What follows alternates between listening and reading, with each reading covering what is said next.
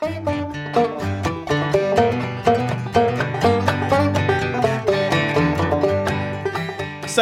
what I learned from my parents, and I think was one of the most fundamentally important lessons that I think I've ever learned in life, is that you can allow your mind that curiosity to explore what you want to explore, and what you look like doesn't have to determine what you're supposed to be doing. Welcome to Smoky Mountain Air and our special mini-series Sepia Tones, exploring Black Appalachian music. I'm Karen Key, and in this episode, our mini-series co-hosts Dr. William Turner and Dr. Ted Olson will be speaking to Amethyst Kia, an acclaimed singer-songwriter whose genre-defying music has established her as a distinctive new voice of Appalachia. Reconnecting with Amethyst in this episode is one of her mentors, Jack Tottle, an accomplished musician with a long career as a singer, songwriter, author, and educator. This mini-series is funded through the African American Experiences in the Smokies Project, in collaboration with Great Smoky Mountains National Park. Dr. Turner and Dr. Olson spoke with Amethyst Kia and Jack Tottle on an online video chat. I wanna jump the fence and wash my face in the creek, but I'm black myself. I wanna sweep that gal right off her feet, but I'm black myself. I'm tired of walking around with no shoes on. Welcome to Sepia Tones, exploring Black Appalachian music. I'm Ted Olson with my co-host Bill Turner. Our guests on this episode include Amethyst Kia, a brilliant musician and songwriter whose creative work connects the realms of folk, blues, and rock. She's a native of Chattanooga, Tennessee, and a graduate of East Tennessee State University's Bluegrass, Old Time, and Roots Music Studies program. Amethyst's early success was in interpreting Appalachian music traditions. She received a Grammy nomination in 2020 for Black Myself, a song she wrote and performed as a member of the group Our Native Daughters. Her most recent release is the album Wary and Strange, which Rolling Stone magazine included in its list of 25 best country and Americana albums of 2021. Our second guest is Jack Tottle, a multi-instrumental musician, singer, songwriter, author, and educator who founded the first comprehensive bluegrass music studies program at a 4-year university, East Tennessee State University's Bluegrass, Old Time, and Roots Music Studies program.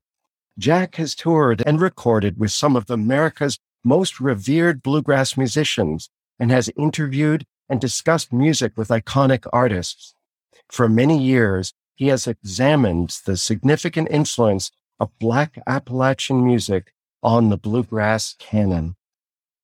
Let's just jump in and get started. One of the exciting opportunities today is to hear from two people whose paths in music crossed in Johnson City, Tennessee, and that would be our special guests, Jack Tottle and Amethyst Kia. Maybe we'll start with Amethyst. Amethyst, what brought you to Johnson City, and when did you meet up with Jack Tottle? Me and my father both came to Johnson City, Tennessee around spring of 2006. Honestly, we were in Johnson City to kind of have a fresh start. My mother passed away when I was 17 in 2004, right before I graduated from high school. So there was, after a couple more years there, it was just time to kind of start fresh in a new place. So we came to Johnson City, had family here. I'd been coming up to Johnson City really for holidays all through my childhood. So was familiar with the city, but never thought I would necessarily live there. So that was sort of a different turn of events that was unexpected. But anyway, so I started going to East Tennessee State University, and I decided I wanted to take a year to just get settled into Johnson City and kind of, go through my grief. And I decided I wanted to take some sort of music class. I looked in the course catalog and I did an audit for classical guitar because I'd taken a classical guitar class in high school. But for me, it was a little too formal and rigid because I'd been learning to play by ear for the past 4 or 5 years up until that point. So I just wasn't sure it was something I wanted to commit to. But then I came across bluegrass guitar and I had no idea about bluegrass guitar. All I knew about bluegrass was like the Beverly Hillbillies. I had just zero knowledge about any traditional music at that point. But I was really curious because, I've always been very open-minded and curious about music. So I was like, well, let me see what this class is about. And I remember I called Jack because he was the one teaching the class, and it was a group class. And I remember one of the first things I asked him was if I had to like sight read or like know how to read sheet music.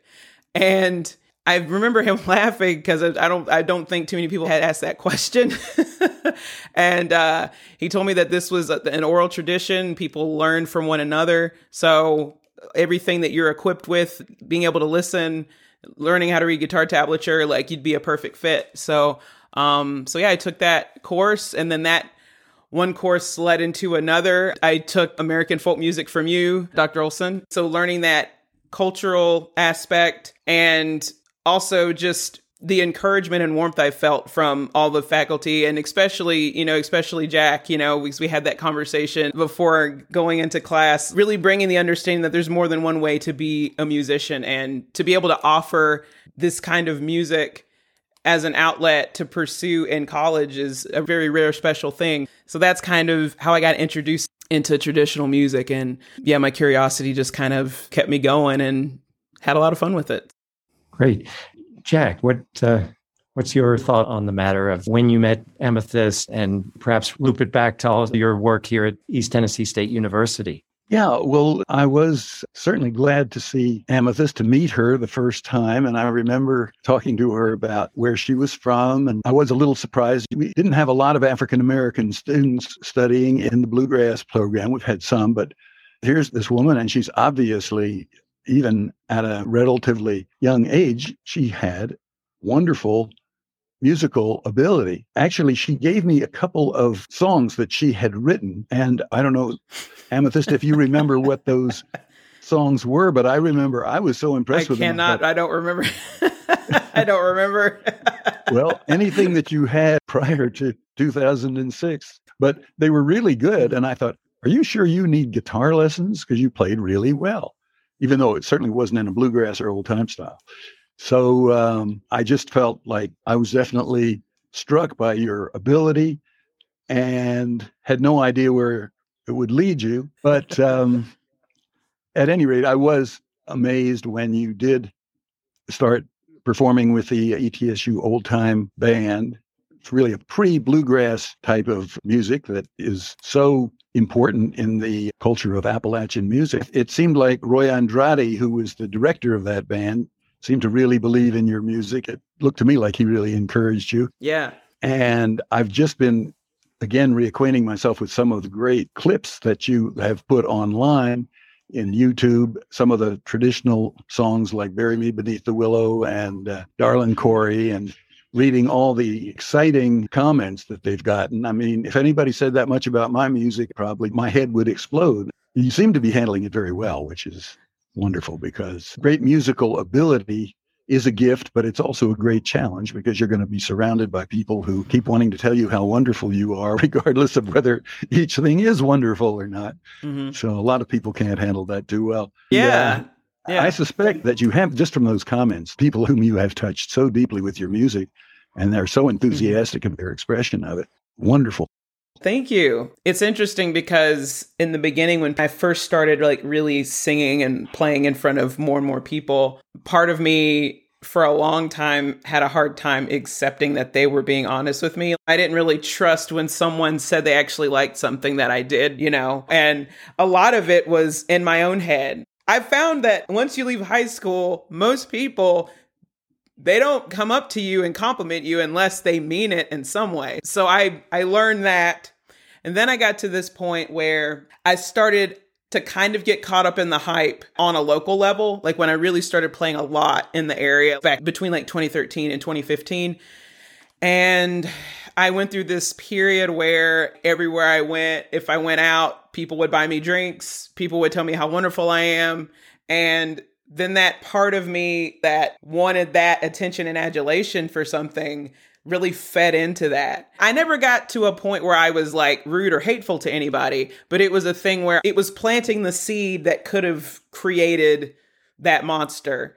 And I was able to sort of like wake up before it was too late. I mean, I'm 35 now, so it's like, over the past 15 years, I've learned that your teens and your 20s are like really hard. You are trying to figure out who you are versus who other people think you should be. So now I'm in this space where I'm really learning how to own all of those experiences and know that when someone says, I really love your music, a particular song helped them get through a difficult time, all of that, I really take all of that to heart. But no matter if someone says they love your music or says they don't love your music, because there's also that, at the end of the day, it's about, am I doing what I want to do? Because no matter what you decide to do, there will be people that like it, but you have to align yourself with that and realize your own power.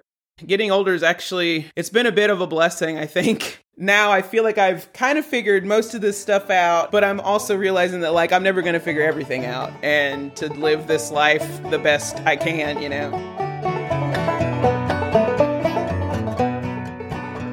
Oh, Polly, pretty Polly, come go along with me. Polly, pretty Polly, come go along with me. Before we get married, some pleasure to see. My mind it is to marry and never part. My mind is to marry and never depart. First time I saw you, you wounded my heart. She jumped up behind him and away they did ride. She jumped up behind him and away they did ride, leaving her loved ones and family behind.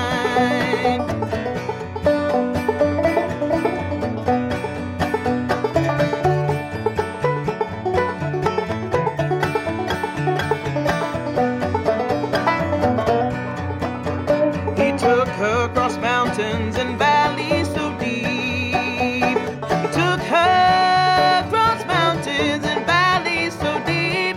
Poor little Polly could do nothing but weep.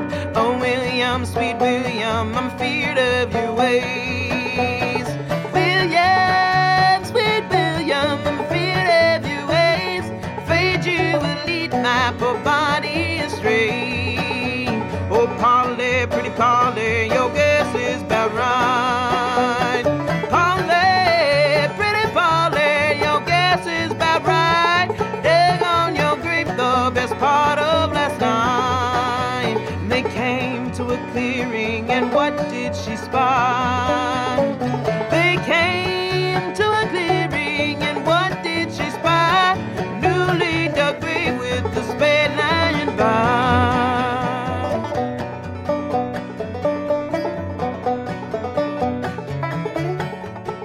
Amethyst, you know Bill Turner, of course, right? You all know one another.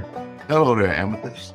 Yeah. Hey, I think I played, it was me and I think somebody from either Old Time Pride Band or Celtic Band, I can't remember, but opened when you came to give a talk at the Culp Center, like 2010 or something like that. It's been a minute. And then I saw you again. You were also at another thing that happened in Asheville. I can't remember what it's called now. But anyway, yeah. So I've seen you a few times just to see you speak. So it's great to be able to have a conversation.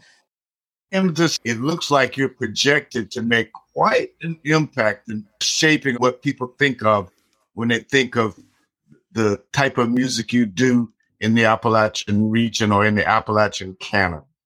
So how do you see yourself shaping and reflecting Appalachia in that sense? Well, so I've been rethinking about like, what are my values and principles as a person? And I think one of the things that's always stuck with me is that what you listen to by default should not be a determinant for the color of your skin, your sexual orientation, your gender. What moves you, you should be able to own that, claim that, and not feel like you have to owe an explanation. And I think that frame of mind for me really comes from growing up in a household with two Black parents who listen to everything under the sun. And that includes Dolly Parton, that includes Yanni, Enya, that includes the Allman Brothers, Prince, John Coltrane, Jean-Luc Ponty, who's like a jazz fiddler. So what I learned from my parents, and I think was one of the most fundamentally important lessons that I think I've ever learned in life, is that you can allow your mind that curiosity to explore what you want to explore, and what you look like doesn't have to determine what you're supposed to be doing, if that makes sense. So that's something to me that I want to continue to speak as a message. And I think that the history of Black Appalachia and Black artists' contributions to bluegrass and country music, it opened my eyes to the fact that on one hand, I have to explain to people, well, how did you get into this music? And to me, when I have to explain that, I inadvertently always explain that learning about the history played a role in me, understanding that. So for a little while, I kind of grappled with, do I need history to prove that my ancestry also participated in this music in order for me to then have permission to play it? Or am I simply going to see this as, hey, this is the truth, and this actually just reiterates that this music belongs to anybody who wants to listen to it or play it? And I've kind of decided to go with the latter because I felt like, should I have to explain an ancestral connection in order to like it? Because we had exchange students from Japan for a little while that were playing bluegrass, and, they have the right to own and play that music just the way any other human being does. So yeah, I think just by me doing what I'm doing, other people will see me that maybe didn't think they could do something, and it can spark an idea, So yeah. So just saying, you've been doing this all along. The checkbox that somebody might want to put you in is not important, so to speak. And I think that's what we've been talking about all along with Sepia Tones. That these people who preceded Amethyst and the other Black artists who do what Black artists aren't thought to do much of, it seems to flow quite naturally from the history itself. Well, in bluegrass itself, there are rhythms that the banjo plays that are definitely connected to African drum rhythms. A lot of the banjo music has these Africanisms in it, but they rounded them out so they would work in 4/4 time. That song, The Bluegrass Sound, talks about Bill Monroe, the father of bluegrass. And here's a guy who grew up in rural Kentucky in the 1930s, 20s and 30s. And he had two major influences. One was his uncle who played the fiddle, Uncle Penn. And one was Arnold Schultz, an African-American itinerant musician who played both the fiddle and the guitar. And Bill talks about Arnold Schultz. He said he played some of the best runs backing up a fiddle tune when he was playing the guitar that no one today could do. He says, I tried to remember some of it so I could put it in my music, but it's not really the same as he did. That's really talking about the shoulders that Bill Monroe stood on. This is a recording of The Bluegrass Sound that I did in 1995, released in 2000. And some of the best bluegrass musicians alive at the time played on it. Tony Rice played guitar. Stuart Duncan played fiddle. Mark Schatz played bass. Jerry Douglas played dobro. Alison Krause's banjo player played the banjo on it. So I thought it was an exceptional recording because I think it indicates a lot about the deep influence that Black music has had on bluegrass. And I think there's a book's worth of material that could be compiled on that, which I would love to be able to do.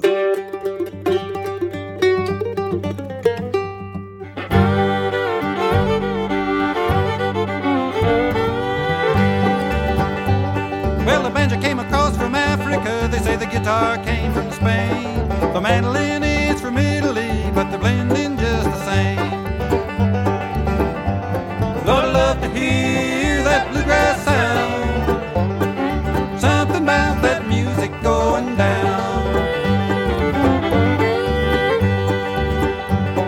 The white man had the fiddle tune, the black man had the blues. They both put in a little gospel see what they could do. Lord, I love to hear bluegrass sound. Something about that music going down.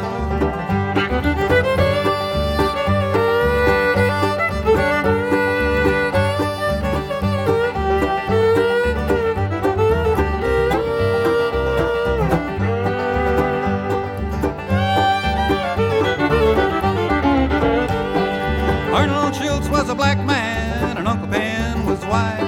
Bill Monroe heard what they could do and he knew they had it right. He put their music into the bluegrass sound. Something about that music going down.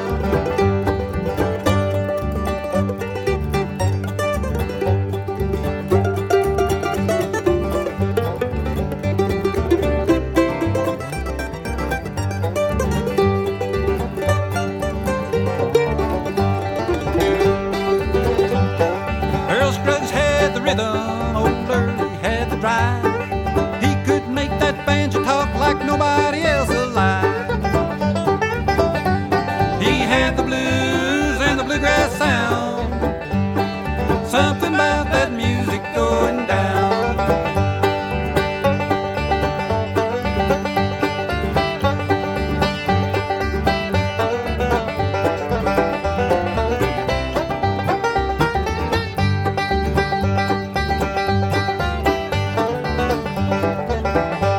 Well, the banjo head is white as snow, the fingerboard is black, but you got to have both to make music, and that's God's honest fact.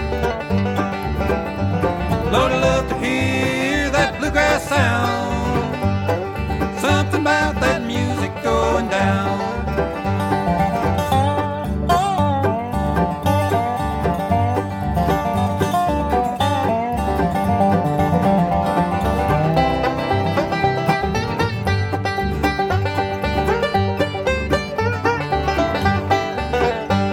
Well, the banjo head is white as snow, the fingerboard is black, like it took black and white to make bluegrass, and that's God's honest fact. Lord, I love to hear that bluegrass sound. Something about that music going down. Lord, I love to hear that bluegrass sound. Something about that music going down.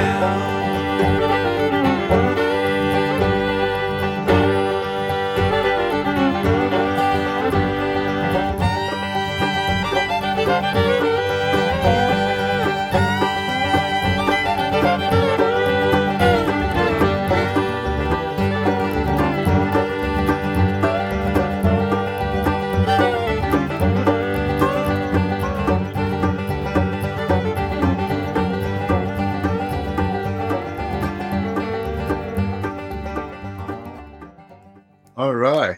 Jack, your song here, it does sound like, from your perspective, that music can play a powerful role in changing minds and changing attitudes and getting people to see things as they really were and are. We all appreciate your work as an educator and bringing to bear historical truths behind our culture as expressed through our music. I do have a follow-up question about your mural that is in Sherrod Library, Jack. I remember when that was posted, and I thought that was a great testament to African-American influences in Appalachian music. And would you mind to talk about some of the figures that are represented on the mural and what they mean to you and what they mean to Appalachian culture and music? Sure. So this is about 13 feet high, 10 feet wide. And you asked who's in it. Just to briefly hint at it, people who live in the East Tennessee, Southwest Virginia area are quite familiar with the A.P. Carter family, who recorded hundreds of records. Lots of music that was either pop music that probably would have faded into obscurity, or folk music, and some things that they wrote themselves. And they were one of the people who were recorded first in 1927 at Bristol, Tennessee, Virginia's famous recording session, the Big Bang of Country Music, it was called, because the Carter family were there, and also Jimmy Rogers, who's later been called the father of country music. So these were two early superstars. The Carter family had a guy named Leslie Riddle, a friend who's an African-American singer and blues guitarist. He went around with A.P. Carter, the patriarch of the family, and helped A.P. hunt up songs. A.P. would write the words down when he went to little villages and towns and farms and found these songs, he'd write down the words and Leslie Riddle would memorize the tune so he could teach it to the other members of the family. So he played a very important role in the Carter family's music. It wouldn't have been the same without Leslie Riddle's input. Jimmie Rodgers was from Mississippi, but he happened to be in the region near Bristol when the first auditions were held for this historic recording session. And later on, Jimmie Rodgers collaborated with Louis Armstrong, one of the great trumpet innovators as well as entertainers. So the two of them had this relationship. So that was great. Bob Wills, the king of Western swing, had a singing idol, Bessie Smith, the great African-American blues artist who probably saved Columbia Records label from going under during the Depression because she was selling so many records that even when people had very little money, they still would buy her records. He rode 40 miles on horseback to hear Bessie Smith play when he was a young man. Wasn't Bessie Smith from Chattanooga? I wouldn't doubt it. Is that right? Yeah. There's she's from Chattanooga, Tennessee. There's I can't remember if it's a museum or a venue. Now I can't remember. But there was a place called Bessie Smith Hall in downtown Chattanooga. I'm assuming it's still there. But that was in honor of Bessie Smith. So yeah. Let me tell you, Bessie Smith did a great piece called Black Mountain Blues. And there's a town in my home county, in Harlan County, Kentucky. And it's a little town called Black Mountain. So I commend you to Google Bessie Smith doing Black Mountain Blues. She did it in 1933. Oh, wow. Okay. Yeah, I'll check that out. She was such a beautiful, technically beautiful singer, but just grabs your emotions, man. No wonder Bob Wills was going to ride 40 miles to hear her. Yeah. And actually, when Bob Wills, again, he's a king of Western swing, the first two tunes he wanted to record when he first got a chance to do a commercial recording was Bessie Smith's Downhearted Blues and one other Bessie Smith tune. Those were the first two that came to his mind that he wanted to record. So again, here's the black and the white musicians admiring one another and playing together. We have pictures of Bill Monroe and Arnold Schultz. We have pictures of Earl Scruggs, the great banjo innovator, who also, without his music, you really wouldn't have anything that sounds like bluegrass today. And you have an earlier recording from the 1920s of a gentleman named Uncle John Scruggs, and he's African-American. So you would think either there was a Scruggs fellow who owned slaves, and since they gave enslaved people the names of the owners a lot of times, or it could have just been a coincidence that they had the same name, but they both played the banjo. Well, the reactions to this mural have been quite remarkable in that it sort of serves as a Rorschach test for what people want to believe or think about presentations that show connections with African-American music and country and bluegrass music. So with this mural that shows the black and white folks together, counterposed with one another where there's something in common that they have, one fellow that I knew for a long time came up to the mural and he said, "Oh, this is your bluegrass mural, huh? Well, where's the Stanley Brothers? Where's Jimmy Martin? Where's the Osborne Brothers?" And I said, "No, this shows Bill Monroe and Earl Scruggs representing bluegrass, but it also shows the African-American musicians that had an effect on bluegrass and country music." But this was a guy who, it was just astounding to him, obviously disturbing, and obviously he had no curiosity to find out, well, how could you say that? I always thought this was white people's music. And I think this is typical of a lot of people who have considered it that way and who are not open to learning more about the reality of American culture and American music. I had another reaction from the opposite side with a comment that I saw online about Uncle John Scruggs. And they mentioned the mural and they mentioned some facts about Uncle John Scruggs' life. There's not that much known about him. But they said, well, Uncle John Scruggs probably got to select the song he would do, but obviously he didn't have any agency about this. This was all put up by the white people. And the commentary, this is something I had written, the commentary was quite anodyne. And I didn't quite know what that meant until I thought about it. And I thought, again, trying to read between the lines, perhaps he thought that I should have spent a great deal of time talking about the injustices of the racial situation back in the 1920s through today. So you can make what you want out of any of our efforts to try to bridge gaps. And we won't be successful all the time, but that doesn't mean, as Amethyst has said, it doesn't mean to stop doing it.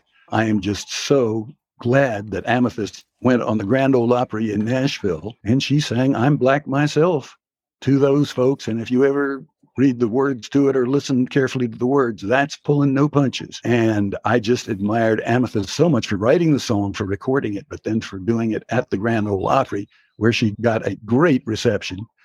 So progress is possible. It's just a little bit at a time, but I'm so proud of Amethyst for being part of that fight that was going to have to continue. Thank you. Thank you. Yeah, that was a really big moment. And in fact, they've had 3 other Black artists make their debut this month. Oh. So I know that they're committed to continuing to include all the walks of life that can and do make up country music and Americana, bluegrass, all of that. So it was a really big moment to be able to grace the stage. And if anybody in that room at all, for some reason, didn't like it, I wouldn't have been able to pick them out because the overwhelming response was just great. The house band was amazing too. Everybody was really great and warm and welcoming, and would love to play there again. Absolutely. The band was so good. And I would highly recommend going online to hear that particular performance, because this wasn't your regular band. This was, was that just session musicians, or were these people you had picked up? They're the house band. So that band plays on the Opry every event that the artist wants to do that. Oh. And I'm glad I did, because it was great. Did you rehearse with them much beforehand? Yeah, so they got the song to listen to and to, prepare for. And honestly, the day of, I came in for the sound check, which also doubled as rehearsal. And we played through it once, and I almost forgot the words because I couldn't believe how great they sounded. Like, it was offered, background vocals, everybody's willing to do anything. And then it turned out everybody in the band wanted to play on it. So it was a pretty big band.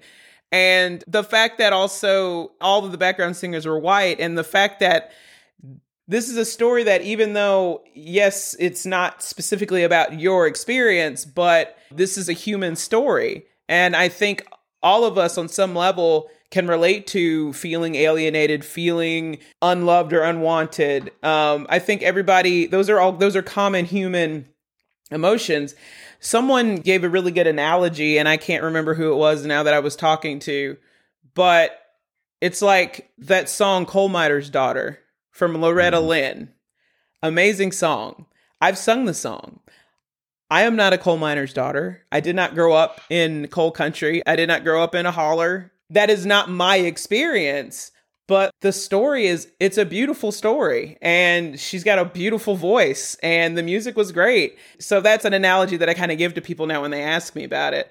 Not to continue to create a divide where we're only identifying each other on our differences, but this was a way for people to reclaim their identity after years of being told by society that you're less than, you're a second-class citizen, you're subhuman. Of course, a response is going to be try to reclaim that which is treated as a curse and to transcend that and to be seen as a human.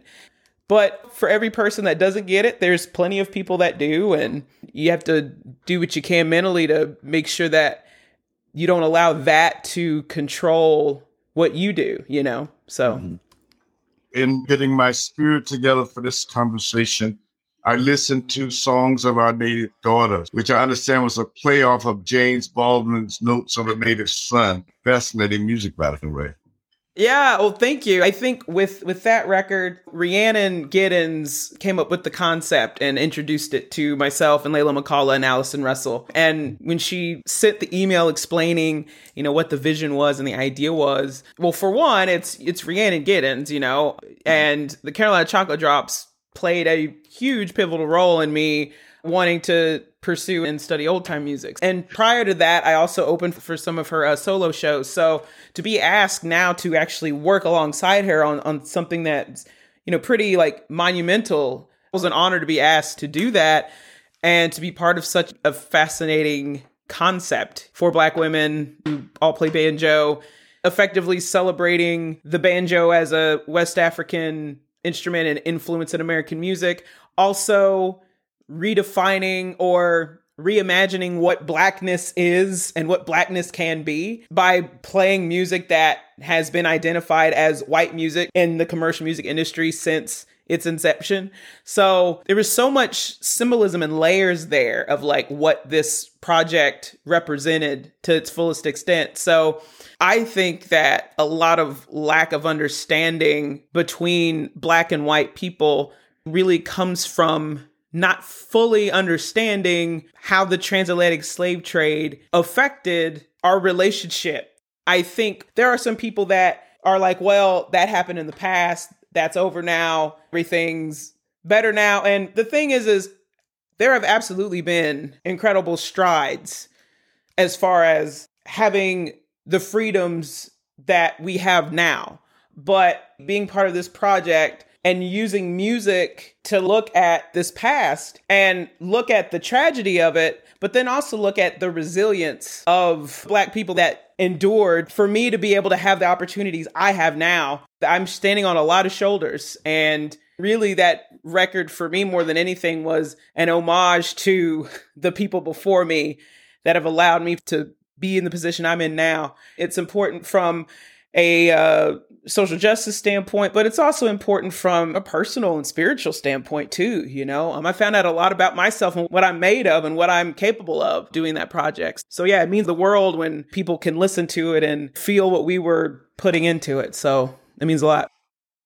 Amethyst, I wanted to mention that we are using your wonderful recording of John Henry for Big Ben Killing that you did as kind of a theme song for Sepia Tones. You may know that, but if you don't, thank you. Yeah, no, I'm honored. I really appreciate y'all wanting to use that. I mean, I had a great time with that in that recording session, and that was a great experience, and I'm glad that experience is now going to be shared on this show. So I really appreciate that. Well, absolutely. And of course, we'd be remiss if we didn't offer you the opportunity to perform a version of Black Myself live for us here. It's completely up to you, not to put you under any kind of pressure, but... Yeah, no, it's totally fine. I actually have, I've got a guitar tuned up over here. I assumed Black Myself was going to be the song I would end up playing, so I tried to tune it up for that.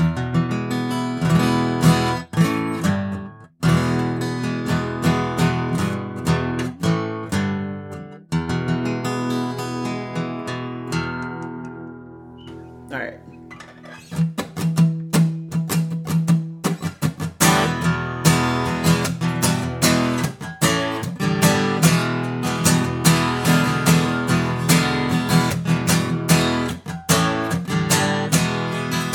I wanna jump the fence and wash my face in the creek, but I'm Black myself. I wanna sweep that gal right off her feet, but I'm Black myself. I'm tired of walking around with no shoes on, cause I'm Black myself. And your precious God ain't gonna bless me, cause I'm Black myself. Is he washed in the blood of your chattel? Cause the lambs ride it away. And they stop shipping work horses, they ride their own anyway. Ooh.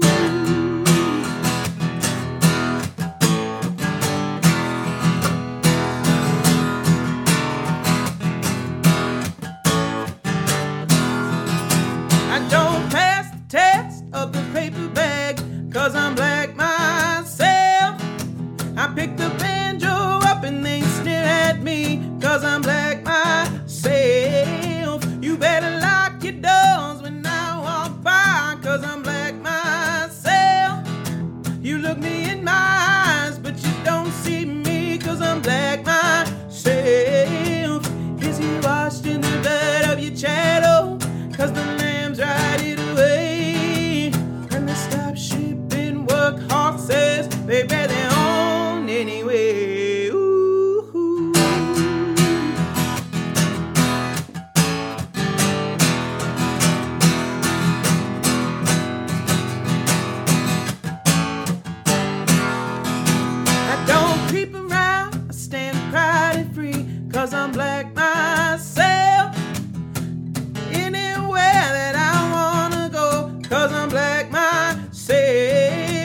And I'm surrounded by many loving arms, 'cause I'm black myself. And I stand my ground, smile in your face, 'cause I'm black myself. I wash away the blood and tears. I've been born brand new. There's no more work horses, but still some work to do. Yeah, 'cause I'm black myself. Oh, 'cause I'm black myself. 'Cause I'm black myself, black myself, black myself, black myself, black myself, black myself,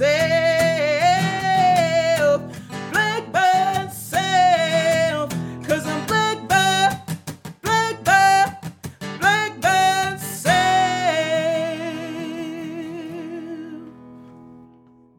Yeah, Thank you.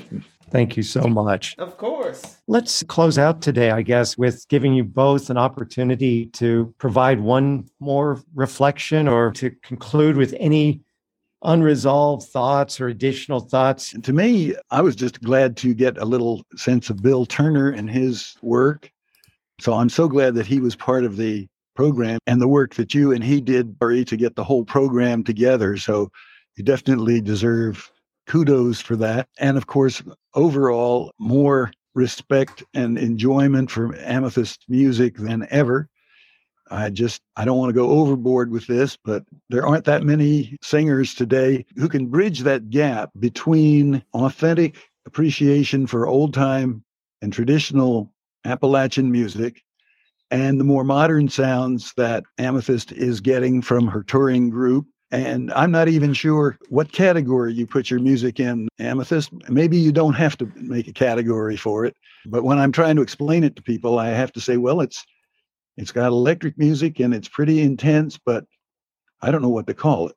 Yeah. I mean, if you go to Spotify, it's been like I've had songs that have been featured on the Americana playlists, on folk playlists, country playlists, blues, indie rock, alternative rock. Same thing with Pandora. So I just call it Americana or roots rock as the short version. But there's so many different American music influences in my music. And, I tell people it's a little bit of blues, it's a little bit of country, it's a little bit of folk. Just kind of just tell them it's a little bit of everything. And I think musically, as a person that is, obviously, I'm Black, I live in Appalachia, I live in Johnson City, Tennessee. I studied the music and performed it. All of that is always going to be the foundation of coming into my own and my own identity as a musician. And all of those things that I learned playing with the Old Time Pride Band and, lessons I took from you and Ed Snodderly and Roy Andrade, all of those things together played a huge fundamental role in me finding my voice and performing, being on the road, seeing what it's like, being in the studio. All of those things played such a huge role for me. And those are things that I take with me moving forward. And I'm just going to keep taking those tools and just keep growing and learning and exploring. That's what art is about. It's about being able to explore yourself and to be able to communicate with others in a new and different way, so. Thank you all for everything you all do at ETSU. I can't stress enough how important that program was to me. It just means a lot. So I appreciate everything y'all do and have done. Amethyst, thank you so much. Jack, thank you so much. It's wonderful to spend this time with both of you and to hear your stories, hear you talk to each other, and to learn from you both about music and about culture. And thanks so much for joining us for Sepia Tones.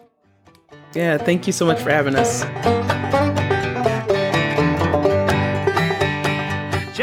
Thank you to our guest hosts, Dr. William Turner and Dr. Ted Olson.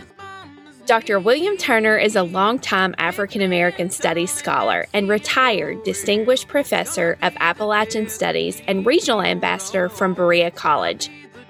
He was also a research assistant to Roots author Alex Haley and the co-editor of the groundbreaking Blacks in Appalachia.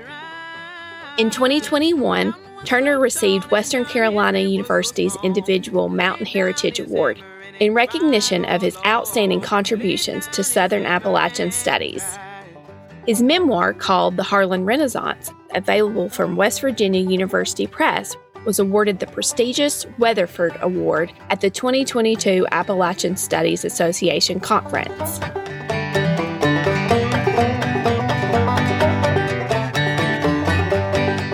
Dr. Ted Olson is a music historian and professor of Appalachian Studies at East Tennessee State University. He is the author of many books, articles, reviews, encyclopedia entries, and oral histories. Olson has produced and compiled a number of documentary albums of traditional Appalachian music, including GSMA's own On Top of Old Smoky and Big Bend Killing. His work has received a number of awards, including 7 Grammy nominations. The East Tennessee Historical Society honored Olson with its Ramsey Award for Lifetime Achievement in 2021.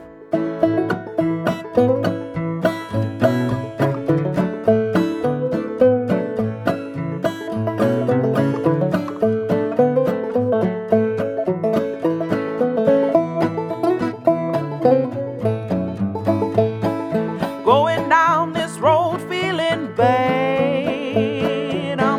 Down this road feeling bad. Going down this road feeling bad, Lord, Lord. And I ain't gonna be treated this way. Special thanks also to guests Amethyst Kia and Jack Tottle.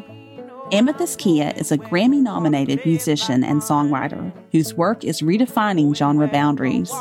She has won critical acclaim for her collaboration as a member of the group Our Native Daughters, and for her most recent album, Wary and Strange, which melds roots traditions with alternative rock in songs of personal revelation. Jack Tottle is a multi-instrumentalist, recording artist, songwriter, author, and educator whose career has allowed him to share the stage with some of America's most revered bluegrass artists. He founded the first comprehensive bluegrass music studies program at a 4-year university at East Tennessee State, a program that celebrates its 40th anniversary this year. Who's gonna stir that gravy when I'm gone? And who's gonna stir that gravy when I'm gone? Who's gonna stir that gravy when I'm gone, Lord, Lord? 'Cause I ain't gonna be treated this way. Music featured in this episode includes John Henry and Pretty Polly, both performed by Amethyst Kia and Roy Andrade from GSMA's album Big Bend Killing. The Bluegrass Sound by Jack Tottle, from a collaborative album he produced called The Bluegrass Sound and Other Stories. Black Myself, performed live by Amethyst Kia for our podcast.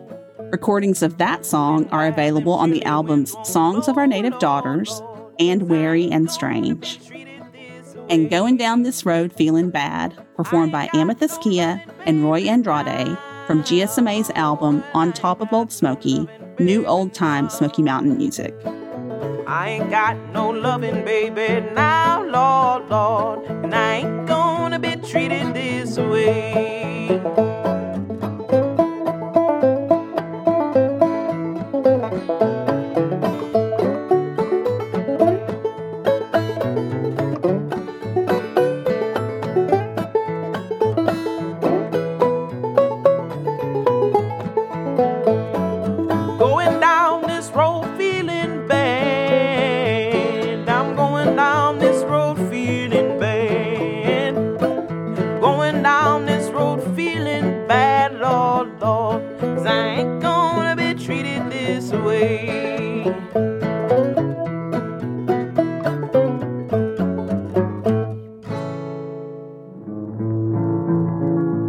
Our theme music is from Old Time Smoky Mountain Music, GSMA's Grammy-nominated music collection.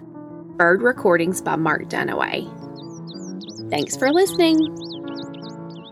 Great Smoky Mountains Association is an educational nonprofit partner of the National Park Service. We support the perpetual preservation of Great Smoky Mountains National Park by promoting greater public interest and appreciation through education, interpretation, and research. Learn more about our work and the benefits of membership by visiting our website at smokiesinformation.org.